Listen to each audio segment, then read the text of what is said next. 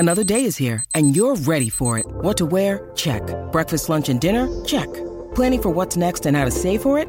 That's where Bank of America can help. For your financial to-dos, Bank of America has experts ready to help get you closer to your goals. Get started at one of our local financial centers or 24/7 in our mobile banking app. Find a location near you at bankofamerica.com/talktous. What would you like the power to do? Mobile banking requires downloading the app and is only available for select devices. Message and data rates may apply. Bank of America N.A., member FDIC.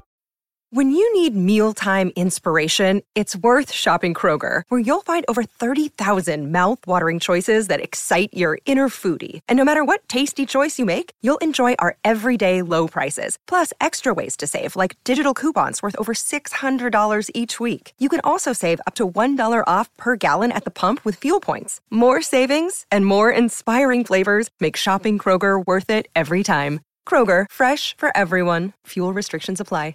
Hey guys, it is Ryan. I'm not sure if you know this about me, but I'm a bit of a fun fanatic when I can. I like to work, but I like fun too. It's a thing. And now the truth is out there. I can tell you about my favorite place to have fun. Chumba Casino. They have hundreds of social casino style games to choose from with new games released each week. You can play for free anytime, anywhere. And each day brings a new chance to collect daily bonuses. So join me in the fun. Sign up now at ChumbaCasino.com. No purchase necessary. VGW Group. Void where prohibited by law. See terms and conditions. 18+.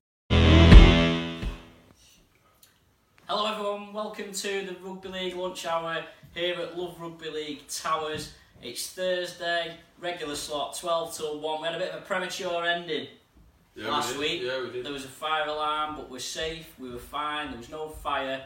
Thanks to those, we had a few comments actually. In fact, we had more comments than we usually do on the videos afterwards, so thanks to everyone for their concern.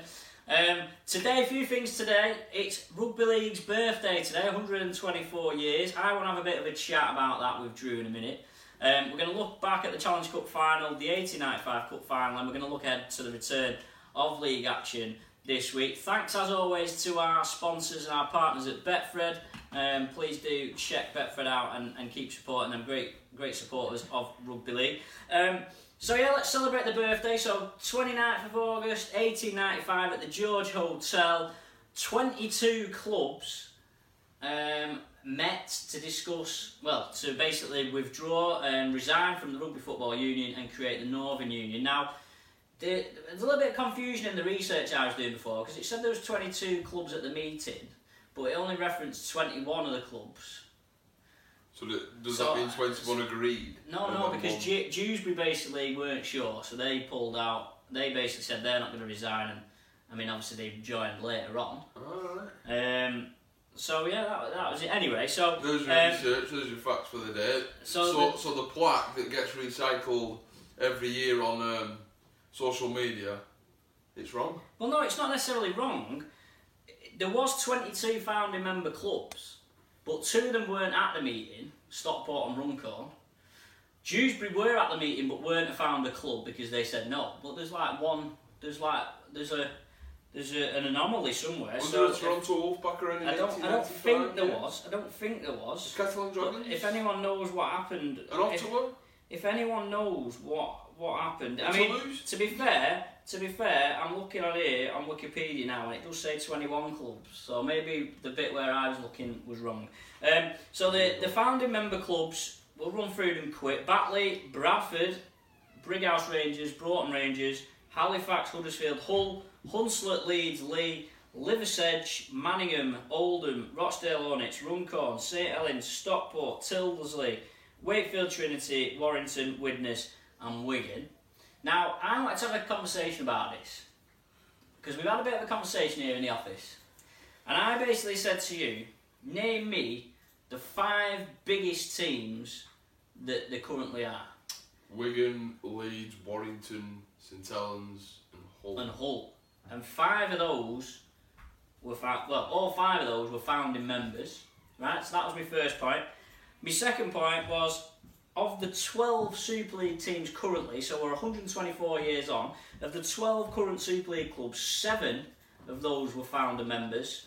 And I mean, Widnes obviously got relegated last year. So last year it was 8. So 8 of the 12 Super League teams were founding members. So, you know, the game's not really gone much. You know, you had 124 years to get 4 new teams, basically. Yeah. When you look at it like that. But we're not negative. Well, James is a bit negative. He's very negative. But maybe in another maybe in another 124 years we might be saying that none of them clubs are in the top division anymore. And it's Ottawa and it's Valencia. I'm not saying it as a negative thing more so. I just find it quite interesting, to be honest. Please do leave your comments as always. Let us know your thoughts on Rugby League's birthday, whether it'll last another 124 years. There's another throwback feature going on the site next week because I've made a discovery today. Rugby League stamps. Mm-hmm. Some stamp collectors out there may remember this. There was a centenary stamp apparently, so our researchers told us. Anyway, enough about that. Stamps nowadays? Someone must. Surely not. Let's look back at last weekend. Challenge Cup final, Wembley. Yeah. St Helens, Warrington. I think everyone was hoping that it wouldn't be a rout, and everyone apart from St Helens fans, I suppose. Well, I picked St Helens, and I said on last week's show that I thought St Helens would win comfortably against Warrington. I'm going to admit, and I'm probably one of many rugby league people who thought no Blake Austin in the Warrington team would have just been another nail in the coffin for the Wolves, and it would have been an easy Saints win. That completely flipped the coin on its head because the talk was all about Blake Austin, should he or should he not play, and I think all the talk should have been about Lachlan Coote, the St Helens fullback. I think it was close to 2 months that he'd not played a game with a knee injury, so he came back into the side. Justin Albrook said right at the start of the week that he was fit, he was ready to go, and it'd be 100%. But come game day, we was watching the game, and he just looked very, very rusty. And for me, I've watched St Helens near enough every single game this year. I've covered him a lot, and I've never seen Lachlan Coote have a bad game for Saints yet. And that on Saturday at Wembley. It was his first poor performance for the club. I think it was in the 20-minute mark where Warrington kicked it to him and it just went straight over him, and I just thought, well, there's no pressure on him either. It was a long range kick and there was no pressure, and Lachlan Coote just fumbled it, and I think that was just the start of a poor afternoon for the. It's interesting because there's two very contrasting approaches to the game. So, I think I tweeted this, that Steve Price basically played a blinder, didn't he? Because, everything was about Blake Austin. No one was talking about the fact that Warrington had lost 7 out of 9 games. He basically talked them down so much that he built this almost underdog mentality, which you don't normally get when it's first versus second, because normally it's a big game. So he's played a blinder there. But on the flip side, looking at St Helens' preparation, St Helens have basically been coasting for weeks. They've had, they've been top of the league by a mile. They've been resting players. They've maybe got a bit out of rhythm, and obviously that's come back a little bit. But where do you think it went wrong for St Helens on the day? Obviously, Coote. Coote made a couple of errors. I'm not just saying it was Coote's fault that Saints had lost the game. I just thought Warrington were far stronger. I was speaking to a couple of people. I best not name them. They told me that Jack Hughes. They told me before the game that Jack Hughes has been told to follow Johnny Lomax, wherever he goes in the game. And he did that perfectly, didn't he, Jack Hughes? Obviously, he wore a cricketer's box as well. I bet that was uncomfortable playing rugby league. But obviously, it was Ben Curry that we named at standoff. So Steve Price, he likes to play mind games, doesn't he? He named Ben Curry at standoff, but it was actually Jack Hughes who played standoff in the end, and Ben Curry moved into his natural position in the back row. I know Darryl Clark was a deserving winner of the Leinster Trophy, a phenomenal display, but if it was up to me, it would have gone to Jack Hughes just because of the diversity that he had to face. He was playing the game with a ruptured testicle. It was in enough discomfort as it was, and to play a final like that so well, out of position. How many times has he played halfback for Warrington before? You can probably count on one hand the amount of times he's played halfback before, and he did his job excellently. He shipped it on to Ratchford when Ratchford came out the back door, and then let Ratchford do all the pretty work in defence. He followed Lomax wherever he went, and he did the job. I think the first half, I was worrying how Warrington would score points, because they seemed to just be getting to the end of the sets, Deck Pattern was putting up nondescript kicks into the corner that were just being caught relatively easy by St Helens. But I thought Joe Philbin came on, really added a bit of energy for it, and obviously he got the try. I thought at one point he was going to make a go for Lance Todd, to be honest. Well, he got one vote, didn't he? I think Philbin's been excellent over the last 1 or 2 years. I think we've said this in previous shows. Philbin is a prime example of why Warrington need to bring through more of their own players, because he gives you that extra 10%, like we've seen at Wigan, and we talk about Wigan every week. You like to see it at Wigan and St Helens and Leeds to a degree. When you've brought players through your system, they give you that extra 10% that you don't necessarily get when you bring in a Lama Tarzi or whatever. And I think Philbin, I'm sure he'll admit he's not the best, he's not the greatest player there's ever been, but if you can put in 110% work rate every week, that's all you can ask. He's getting more and more powerful as the weeks go by, isn't he? He carts the ball in so strong, and I've watched his running technique. He runs in and he bounces off with his arm, and he twists with his back, so he'll just bounce off the initial defender and go on a little charge. We've got a couple of comments. Lewis Banks says, I like James being negative because it's always good to disagree with him. And Dale Robb says, how is it right for Wire having to back up on Thursday after the final weekend? Yeah, we'll talk about that in a minute, but just going back to the final, I think there was a set of 6 in the final where in the second half where Saints had really pinned Warrington back, and I think Warrington were basically on last tackle inside their own 15-20, and Patton put it out on the full. And you thought at that point this could be that's potentially the game break, because Warrington were clinging on a little bit. I mean, don't forget as well, how important was that missed conversion as well from Coots? So at 12-0, obviously 12-4, the psychological aspect of going 12-6 compared to 12-4, it meant that Warrington knew that, we can't afford to concede many, but we know that if they breach us once more, we can get away with it. Which means that you can go longer into the game, can't you? Because if you're looking at that clock, if you've only got to concede 1 score, you're looking at the full clock. Whereas if you need to concede 2, you know that if you can get to 70, 75, and you've not conceded, and they still got to score 2, it becomes increasingly harder for them to do it. Yeah, and speaking of the psychological aspect, I think it might have been something like the 50-55 minute mark where Warrington were attacking the Saints line. There was 12-0 up at that point, and I was saying to people in the press box at the side of me, I was saying, why not go for a 1-pointer? Yeah, I know it's early in the game, it's 50 minutes, 55 minutes, but that'll put you 13 points in front. Then that's in their minds that they've got to score at least 3 tries. I thought they might have done that to win the game on half time, actually. And there was a point where Warrington were attacking that Saints line. It was the last tackle. Stefan Ratchford, who's kicked a few drop goals in his career, he was banging in front of the post. He was literally banging in front of the post. It did look like they were setting up at one point, but they didn't. 10 or 15 yards out, and he decided to kick it into the corner. But I was like, what? Why? I know it's early and it's 20 minutes before the full-time outer, but I thought that would massively will play a psychological effect on fair play to Warrington. Another Challenge Cup win for them, which I don't think it moves them on the old winners list, does it? I don't think they're up to, they were 4th anyway, so they've now won 9 Challenge Cups. Of course, 4 of those have come in the past 11 years. But what about St Helens? I mean, massively disappointing to be built up the way that they were, and to, ultimately now all the pressure is on the Super League Grand Final for the 2 seasons they've had. Ultimately, I mean, they've got 2 League Leaders Shield, and I know it's another discussion that should be more revered than it is. But ultimately now, if they don't win the Grand Final, they've basically got nothing to show for the past 2 seasons.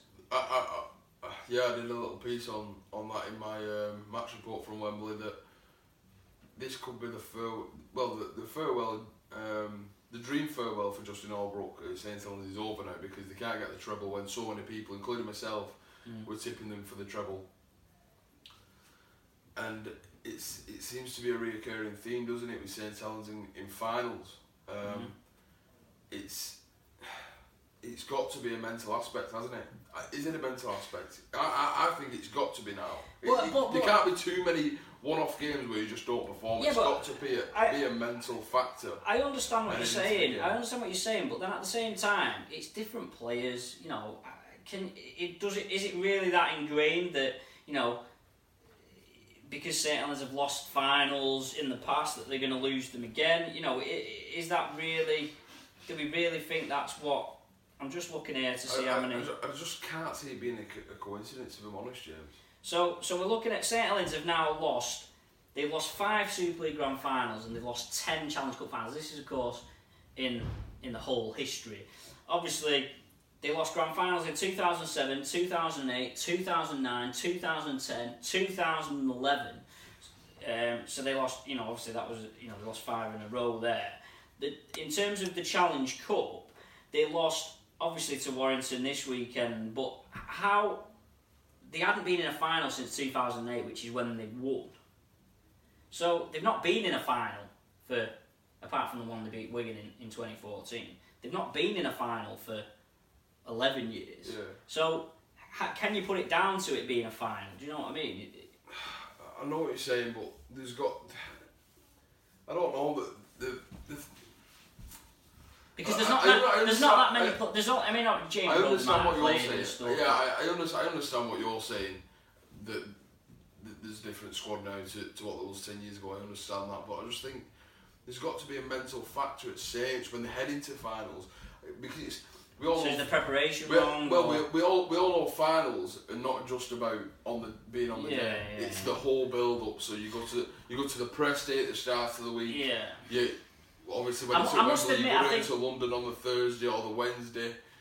You have the captain's run at Wembley the day before the game. I think it's an interesting comparison between Steve Price and Justin Holbrook, because I think I think and I don't mean this.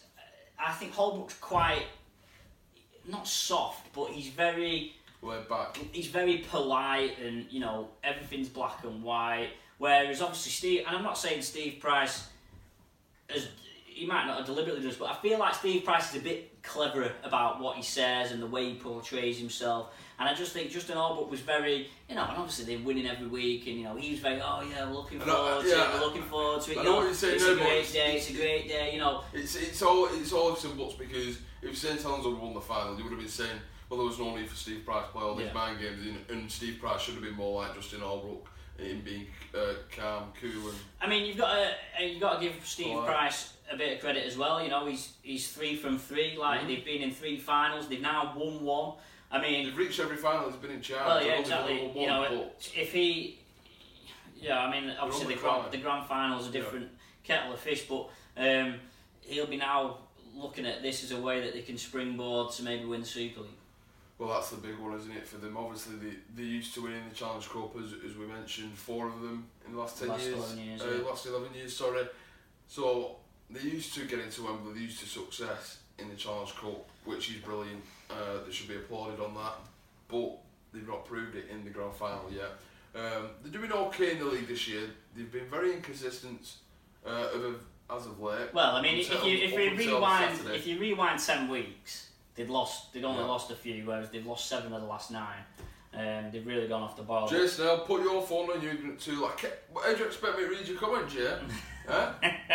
Lovely comments, anyway. But yeah, should we talk about 1895 Cup? Yeah, can do. So you're a Widnesian, James. Not a Widnesian. Well, you're not. You're a Widnes fan. You're in the stands at Wembley. I was in the press box. Probably one of 6 reporters left covering the 1895 Cup final at Wembley. I've done a podcast on this already this week. Widnes losing 36-18 to Sheffield. Having led 12-0 and 18-12. The Eagles winning the first ever 1895 Cup. We'll probably come on to the timing of the game. Let's talk about the game first. I mean, I've done a podcast on this already. I did a podcast, the Widnes Rugby podcast last week at the weekend. I thought, obviously, Widnes losing Johnston was a massive blow. Johnston fractured eye socket after 4 minutes. I think they should have had an interchange hooker on the bench. I think they got away with it in the semi-final, and I think it was a mistake not to have an interchange hooker. I mean, obviously, you can't foresee that he's going to get injured, but I think that was a mistake. Obviously, Sheffield had the try, Thackeray's try that made it 12-all was a ball stealing a 2-man tackle, which was a poor decision.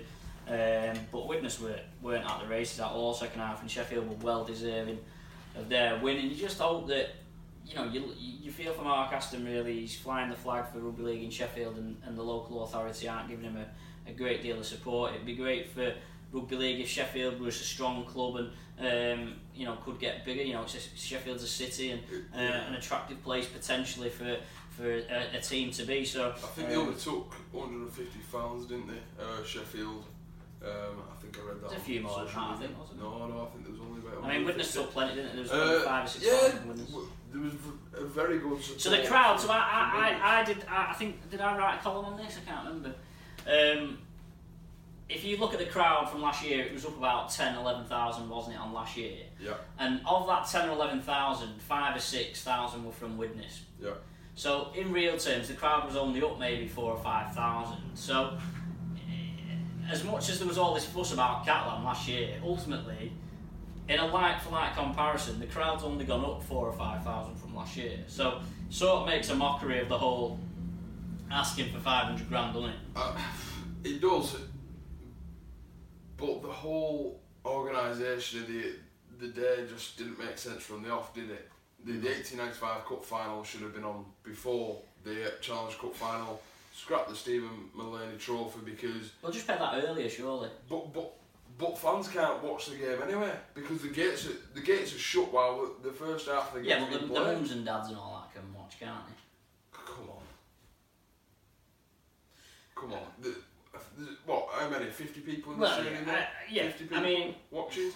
Yeah, I understand what you mean. Go and see if you can have it on at Old Trafford before the grand final, then, and have the 1895 Cup before, because there's no point in playing all this then if you're going to just play it after the Challenge Cup final. Yeah, I mean, I reckon there was about 8,000 left in Wembley for the 1895 final. Well, if that. And I think, yeah. I mean, I think the day did feel very disjointed. I don't think there was a big build up to there wasn't a big enough build up to the kick-off, I didn't think, of the Challenge Cup final.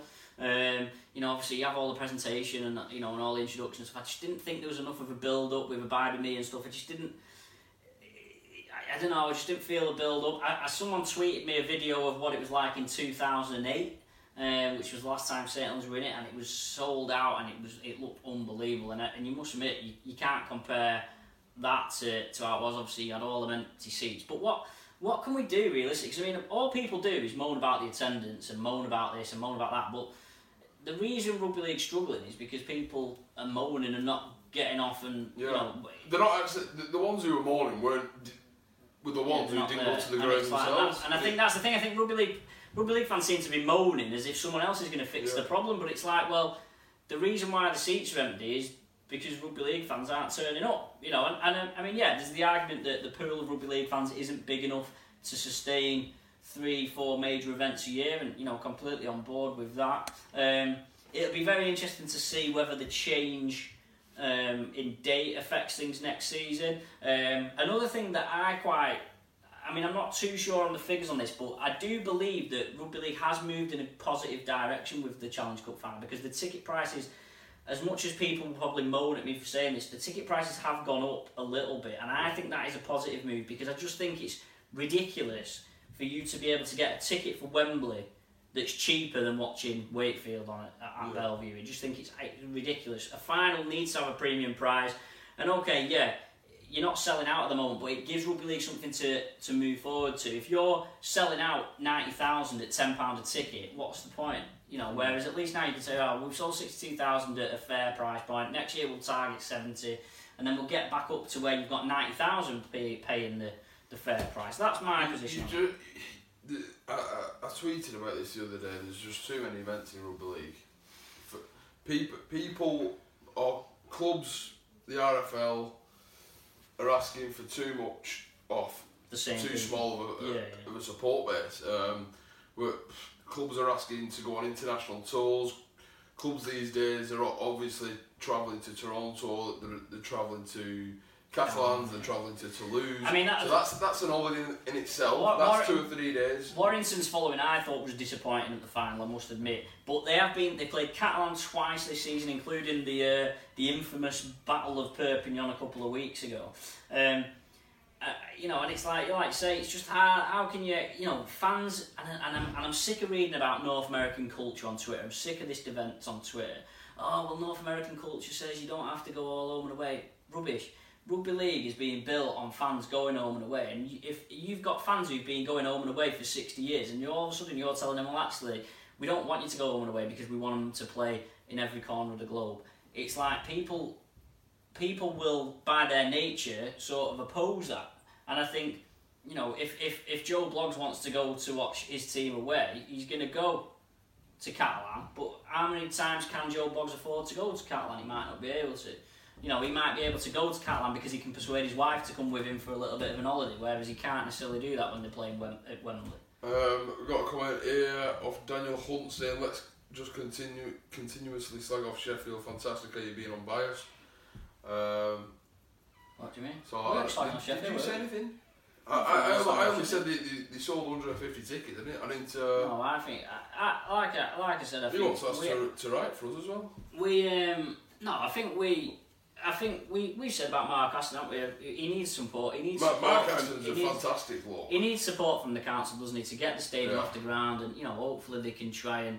we're saying they've got a small support base. Everyone knows they've got a small fan base, but if they got support from the Sheffield Council, I think, and they got a new ground. Yeah. Well, I mean, obviously the plans are there. The foundations they've got some fantastic people at that club. They've moved back to Olympic Legacy Park, you know, on the premise that there's going to be a stadium, and there's been no progress there. And to be honest, it's a disgrace of a ground to be playing at. They've got special dispensation to play there, but it's out of their hands. It's like they lost a bid to get the rights for the ground there. Sheffield United got it, and they're sat there waiting, and obviously there's nothing Mark Aston can do about that situation. He's just got to put his team out. And I think Mark Aston's the glue that has held Sheffield together over the last how many years. You can name how many years. But Paul Harrison, poor organisation. I'm a White fan and wifey's witness. We could not find a coach that arrived before the Challenge Cup final and left after the 1895. That's why everyone disappeared. Phil Hayes replied to that. National Express were doing coaches covering both games. I travelled down with one from Widnes. He arrived in Widnes with Saints fans on as well. Paul Harrison then replied to Phil saying club coaches didn't though, which most people will book on, which is fair enough really. You always book 3 clubs, don't you? Well, you tend to. It was just sad. Like I was just sat there watching the Widnes Sheffield game, and obviously when you're at Wembley, you're far. It was a weird atmosphere. You're far away from the pitches. It is anyway. Yeah. You're not like at a normal ground where there's maybe 5 or 10 metres between the fans and the touchline. You're already far out because of all the. It was a weird. It was a weird atmosphere. And I just thought the game on field, the on-field product were excellent to watch. Thackeray and Pat Walker, I thought were outstanding for Sheffield. Sheffield had a real balance there. I really like Aaron Brown. I've seen him a few times. Seen him at Dewsbury.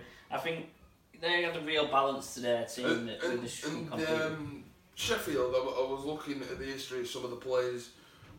And there was a good bunch of them players who came through the old, what's now defunct Sheffield Academy system. And they had Corey Macklin as well, USA International. International. Well, we reckon the first USA International to score at Wembley. And Jamaica International Joe Farrell as well, signing a new 2-year. I like Nathan Mason as well. I'm surprised he's not had more of a chance at London, to be fair. I think he's a really good player. Yeah, he was very impressive at Lee last season. We'll move on from last week. We'll look at the weekend. Let's have a run through some news from this week. A Wigan forward facing gouging charge. Ethan Havard, who is you know more about him than Owen Bradley up the Eagles, he said. Yeah, we're getting a Sheffield forward. We're not calling Sheffield. Ethan Havard is up for a tribunal for a Grade E gouging charge for the Wigan Academy. And Toulouse are going to pay tribute to Archie Bruce, the Batley scrum half who died after the game in Toulouse a couple of weeks ago. There was a minute's applause at Wembley last week, but there's going to be a minute's applause ahead of Toulouse's game with Dewsbury in the Championship on Saturday. You alright, Drew? Keep sticking.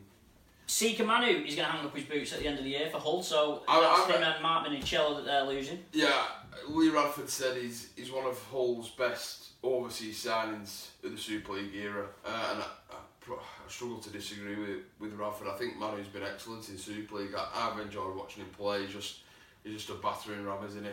He certainly Well, I mean, the Tongan Terminator's got a lot to live up to. Exactly, but you wouldn't like to run either Minicello or Sika Manu, would you, in that back row? Swinton, so the big thing this week, we've had this story on the site before, it's not going away. Swinton are hinting at renaming to Manchester for next season. There's been a little bit of a kick-off on Twitter because there's a couple of Manchester clubs that are a bit unhappy at the prospect of this. A few thoughts from me. Obviously, Swinton are a historic club, but they've not played in Swinton for nearly 30 years. Clearly there's nothing on the horizon that suggests they're going to move back to Swinton. Obviously, with the move towards big city teams, rebranded as Manchester is a positive.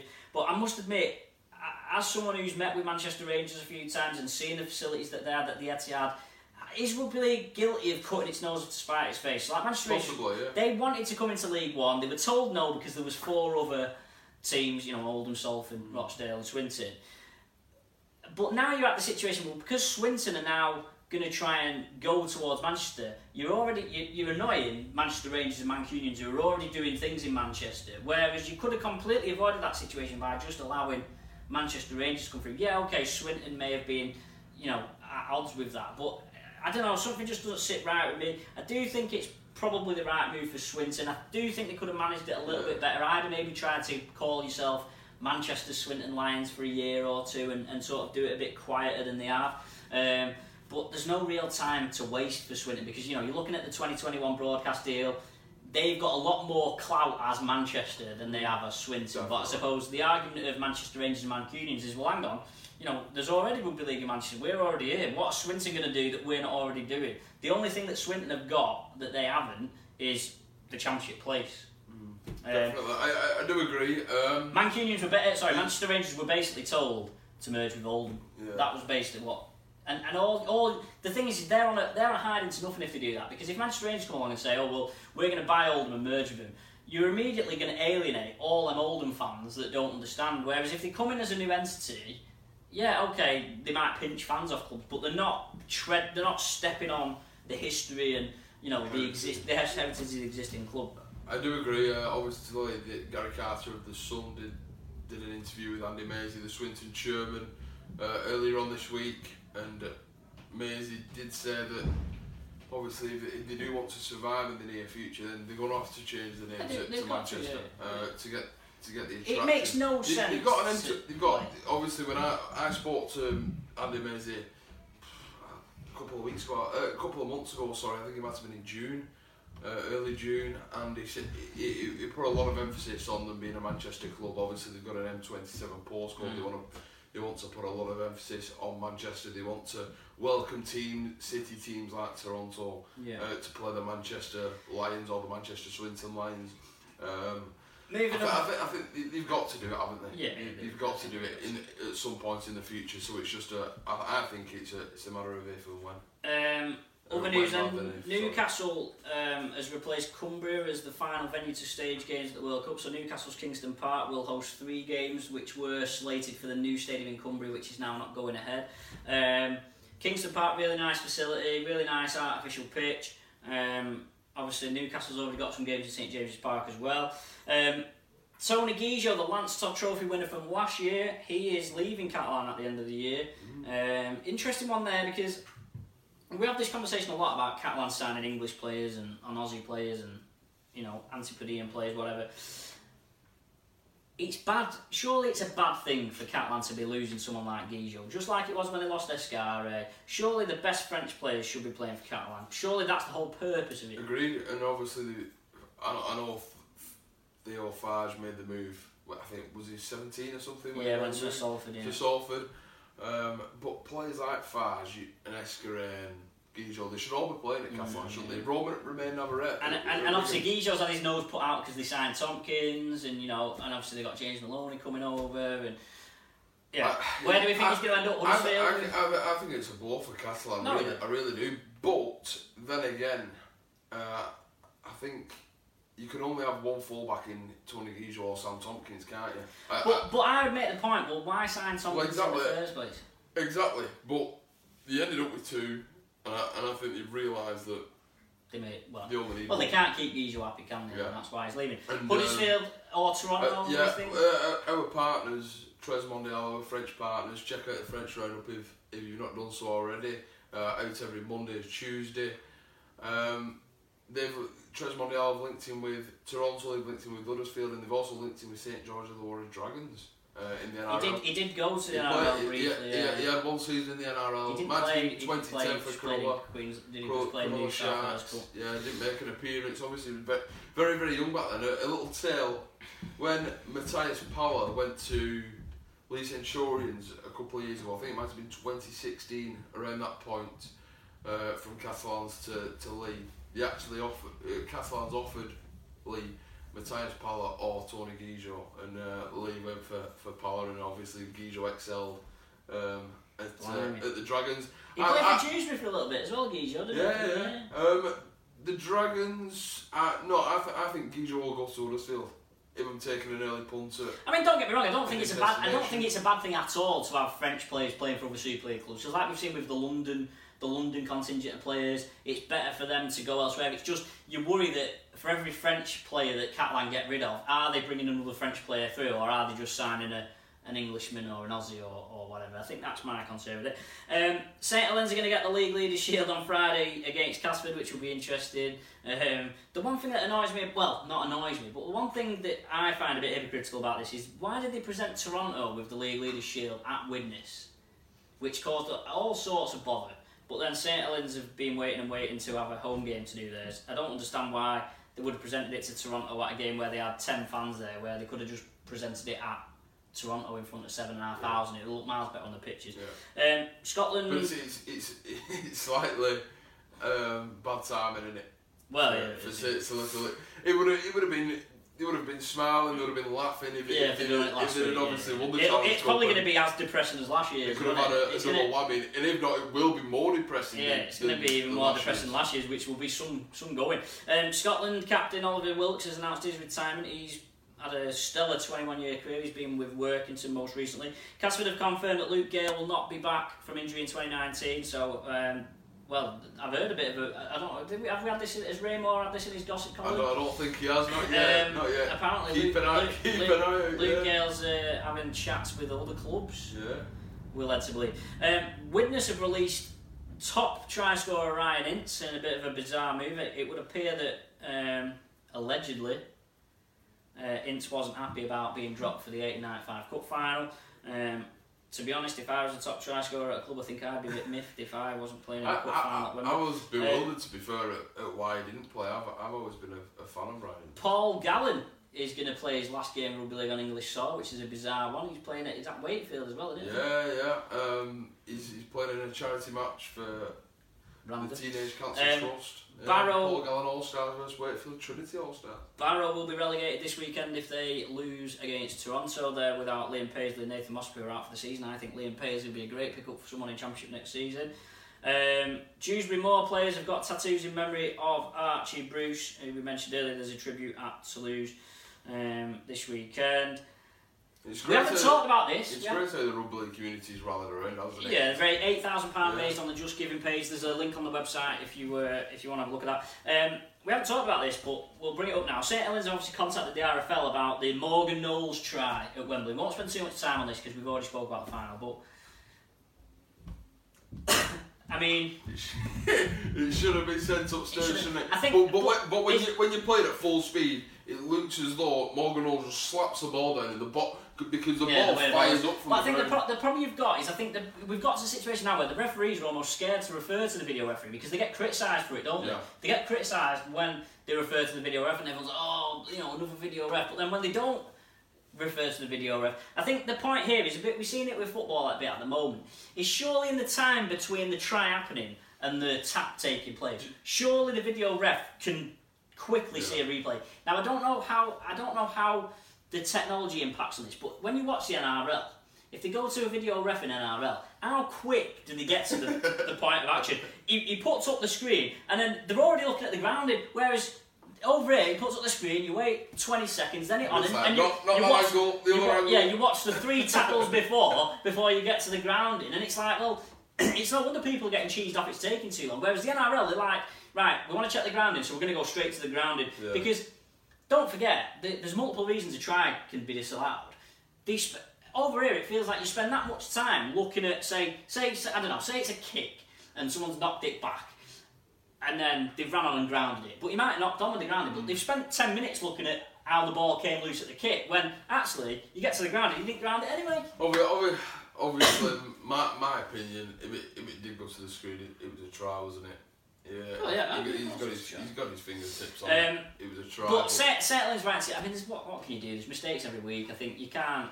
What are they going to do? They can't turn around and say, we're going to replay the final. Got a couple more comments coming through. Louis says, we played Manchester Rangers a few times when they started. It was great for the lads at Culture the Eagles to play. It's a fantastic facility. I've been there. I was actually there yesterday. To play in a great stadium with a good crowd. Why the RFL knocked them down is beyond me. David Taylor also adds, personal opinion, Sam Tompkins is bad for the Catalans culture, not a personal attack. I disagree there. Obviously, I know there was the Sam Tompkins and Joel Tompkins video nasty that went viral. Was it last year? Last year? Last year. But honestly, when I used to work at Wigan, Sam was the ultimate professional. No, I think if you can see why Catalan have signed Tompkins, because if you were to pick one player that, if you were to pick a rugby league player that, apart from Sam Burgess maybe, for Catalan, if you were Catalan, you would think, right, we're going to sign one player that every rugby league fan would have heard of. I think Tompkins would probably fit that bracket, wouldn't he? And he's a natural leader as well. He was honestly sensational for Wigan last season, and played a very, very key role in what they went on to do. Before we look ahead to... Louis says, Stuart Cummins has come out and said, if it went up as no try, it would have stayed no try, as the pressure was on the side of the ball, not the top of the ball, so not downward pressure. Yeah, I've seen that comment because it was on. I've seen Ian Smith say this as well, because it wasn't downward pressure, it was like sideways pressure, sort of thing. Yeah, who knows? Obviously, but we'll never know. We see on Sky when a decision goes to the video ref and Stuart Cummins says it's a try, and then it's a no try, and vice versa. More news before we look ahead to the weekend's game. James Donaldson's keen to extend his time at Leeds. I bet he is.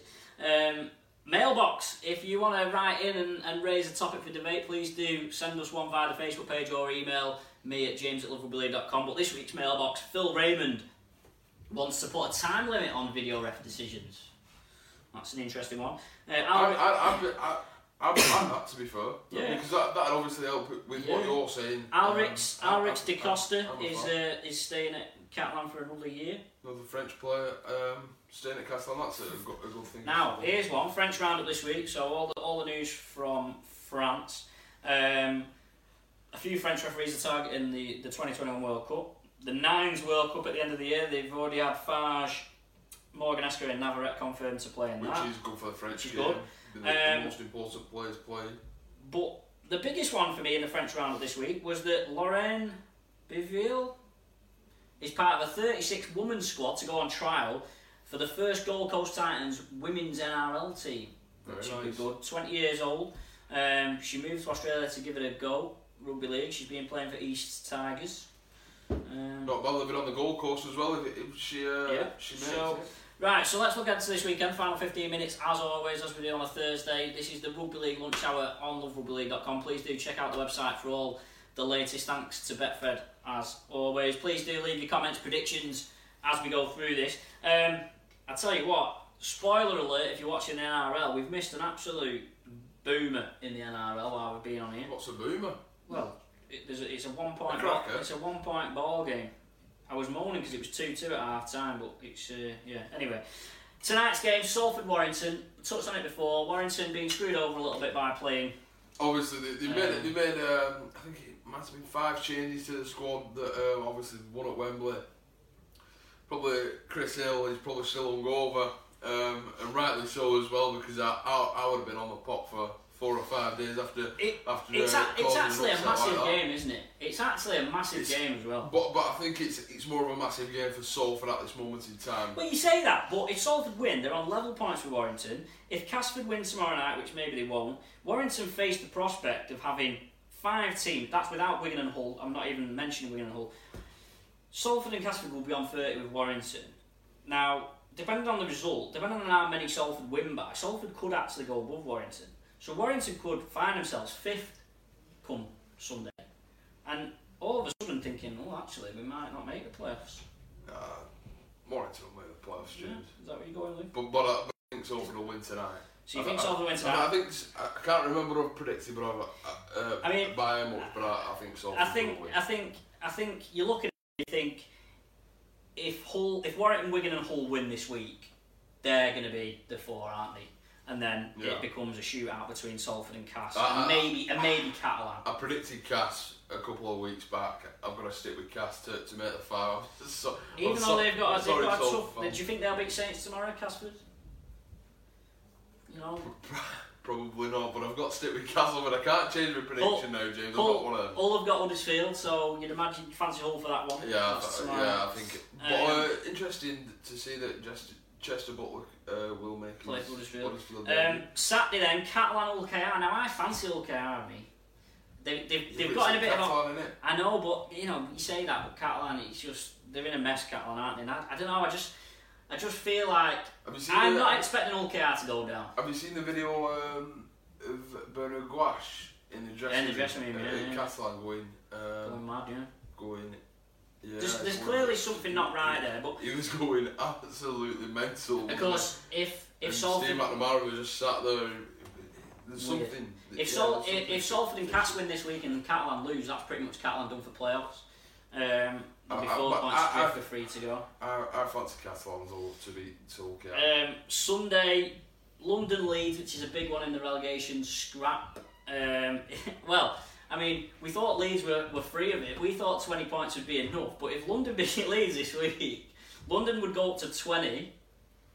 The Leeds have 20 as well, and all of a sudden you might need 22 to stay up. I've predicted Leeds for this week. You think Leeds? I think Leeds are coming good towards the back end of the year under Richard Agar. I think they'll be fine. And then Wakefield Wigan. You're going Wigan for that, I presume. Yeah. Yeah, but Wakefield's not been happy. Hunting around for the Warriors in recent years, but I'll go with Wigan. So looking at the top, Saints got 46, so they're all home and dry. Warrington, Wigan and Hull are all on 30. Salford and Cass on 28, and Catalan on 26. And at the bottom, Leeds and Wakefield both on 20. Huddersfield, Ulcar and London all on 18. I mean, honestly, if London win this weekend, it's blown wide open again. I do think if London win this weekend, I worry for Hull KR and Huddersfield. Don't forget as well, London have got to play Hull KR and Wakefield. David Taylor made his predictions. Wire by 6 at Salford. Interesting. FC by 12 against Giants. Saints by 14 versus Cass. Dragons by 20 against Hull KR. Leeds by 6 at London. I thought, is Dave not a Hull KR fan? I think he's a Lather. Oh, is he? Yeah. He might be. I'm getting confused. I think he's a Lather. Leeds by 6 at London. And Wigan by 12 at Wakefield. They're solid predictions, I think. But apart from, I don't think Catalans will win by 20. I might be wrong. I don't think Wire will win. There's some Leeds-based games tomorrow night, Friday night. There's a National Conference League Division 2 match, East Leeds against Clockface Miners, a 6:30 kick-off. I wonder if our mate Dave Parkinson knows about that one. And Women's Super League as well, Leeds versus Bradford. Championship then this weekend. Saturday there's 2 games, Toulouse, Dewsbury. Toronto, Barrow. If Barrow lose, they're down. Toronto. Sunday's game, Batley, Featherstone, Bradford, Sheffield. Featherstone, Bradford. Halifax, Rochdale. Halifax. Lee York. And Widnes, Swinton. We'll have a look at the. We'll have a look at the. We'll have a look at the championship table. So obviously Toronto home and dry, 48 points. Oh, is it Cumbrian? Who'd you support, Dave? Just so we know what your comments. Yeah. I thought it was a Lather. Toronto top on 48. Toulouse and Lee both have 36. So they're in the box seat for them top. Second and third. It's critical to finish top 3, isn't it? Lee on 36. York on 35. So York can't finish. Oh, actually they can. York needed one more win to basically guarantee top 4. Featherstone are 5th on 32, and then Sheffield on 30. So Sheffield can still make the playoffs, but they probably have to win both of their last 2 and hope Featherstone lose both of theirs because the points difference is quite significantly different. Obviously, Bradford have played the last. Well, they say they are. The last ever. Bradford can still sneak the playoffs. but they'd need Featherstone to lose. They need to win 2 out of 2. They need Featherstone to lose 2 out of 2. So it's looking unlikely for Bradford. And at the bottom, as we say, Barrow 3 points adrift of Widnes. So if Widnes win this week, it's all over with Barrow, but it may well be all over before Widnes play because Barrow have Toronto away. League One on Sunday, we're getting to the final throes of the League One season. Coventry Oldham, Doncaster Keighley, Hunslet Workington, Newcastle North Wales and Whitehaven West Wales. I mean, it's Whitehaven's to lose for sure because their last 2 games are against West Wales and Coventry. Whitehaven on 28 points with 2 games to play, Oldham on 26, Newcastle on 25, Hunslet on 24, Doncaster on 20, Workington on 19. From Barrow. Say again. It's from Barrow. Workington are pretty much nailed on a playoff. They'd have to lose both their games and North Wales would have to win both of theirs for that to change. Really disappointing to see London Scholars down in 8th place. They must have lost a fair few in a row because they were top of the league at one point. One comment I said, did you see a Hunslet game last week? Hunslet Scholars went for a drop goal at 30-all, did the Scholars, he got charged down, Hunslet took it up the other end and scored and won 34-30. That's what you like to see though. It was on the Early League App, wasn't it? It was the Friday Night Lights, I think it was 3,000. Yeah, it was on the Early League App. In attendance. Women's Super League on Sunday. Dave drives to Catalans every year. Drive? That's it. What's he got a motor on? I hope he's got a yacht. Well, he'd probably go on the channel or the ferry or something. Maybe. Oh. I tell you what, actually, one year I went to Catalan and I flew from London Stansted and I bumped into a London Broncos fan who goes to all Catalan's home matches because you can fly 25 quid return. You go Saturday morning, come back Sunday night. 25 quid return. Quality. So when London weren't at home, he'd go Catalan. Super. We're currently in the process of booking the French Magic Weekend. Sponsors. Yeah, we're up for sponsorship. We need we'll carry your flag. We'll put your logo on our t-shirt. We're going to Carcassonne. If you pay enough money, you get your logo tattooed on my arm. French Magic Weekend. French Magic Weekend kicks off the French season. It's November 16th, 17th. 6 games, I think. Yeah, all at Carcassonne. Beautiful place, Carcassonne as well. So we'll hopefully be there. We'll hopefully do a few lives. Hopefully the weather will hold out as well. Me and James went to Barcelona earlier on this year for the Nou Camp game between Catalan and Wigan, and although it might have been sunny and warm while I was in the Nou Camp on the day of the game, it absolutely threw it down all weekend. We went to the captain's run to get some interviews with Adrian Lamb and some of the Wigan players. That was the wettest day I think ever. And they couldn't even train on the rugby pitch because the weather was that bad. The captain's run was just on a college playing field, and it was an absolute journey from where we were based. Right, the furthest out on the furthest stop on the metro, and then once we got out, it was about an half an hour walk, or it certainly felt like that, and we was absolutely covered. We were. Women's Super League then Sunday, Casfev, Wigan, Wakefield, York, St Helens. I ain't got a clue what the league table's like because no one publishes it. Dave Taylor says the Land Rover only 600 quid on diesel. Oh, God. How many times are you having to stop? You must be loaded, Dave. Sponsor us. We're going to France. He could give us a lift. You can come wherever you drive. We could do like a documentary, couldn't we? French Magic Weekend. Yeah, we're there. We're never finished. Relegate back. Before we go, relegation from Super League. Are you still going to London? We still going to London? I have to stick with my predictions. I can't go changing, can I? Well, I mean, you didn't publish the article last time, so no one knows what you predicted. Sorry, team. Yeah. Sorry, team. No, I'll go with it. I've said London all along. I've got to stick with London. I must admit, I think London. I think this Sunday. I mean, we say it every week, don't we? It's a big game this Sunday because if they can win this week, then all of a sudden you're thinking, well, flipping heck.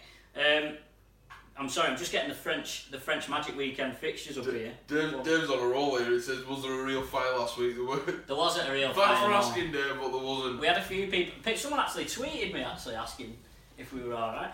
Good. They called Lucy the receptionist as well, which I quite liked. I bet she was fuming. Lucy the receptionist. Get that Twitter bio changed. Right, so French Magic Weekend, if you fancy joining us. Carcassonne. Carcassonne against Saint-Estève, Lesignan against Limoux, Albi against Villeneuve, Palau Broncos against Avignon, St Gordon's against Toulouse Broncos. Is that your team? Yes, I think it must be. It's Yeah, got to be your team, hasn't it? St Gordon's.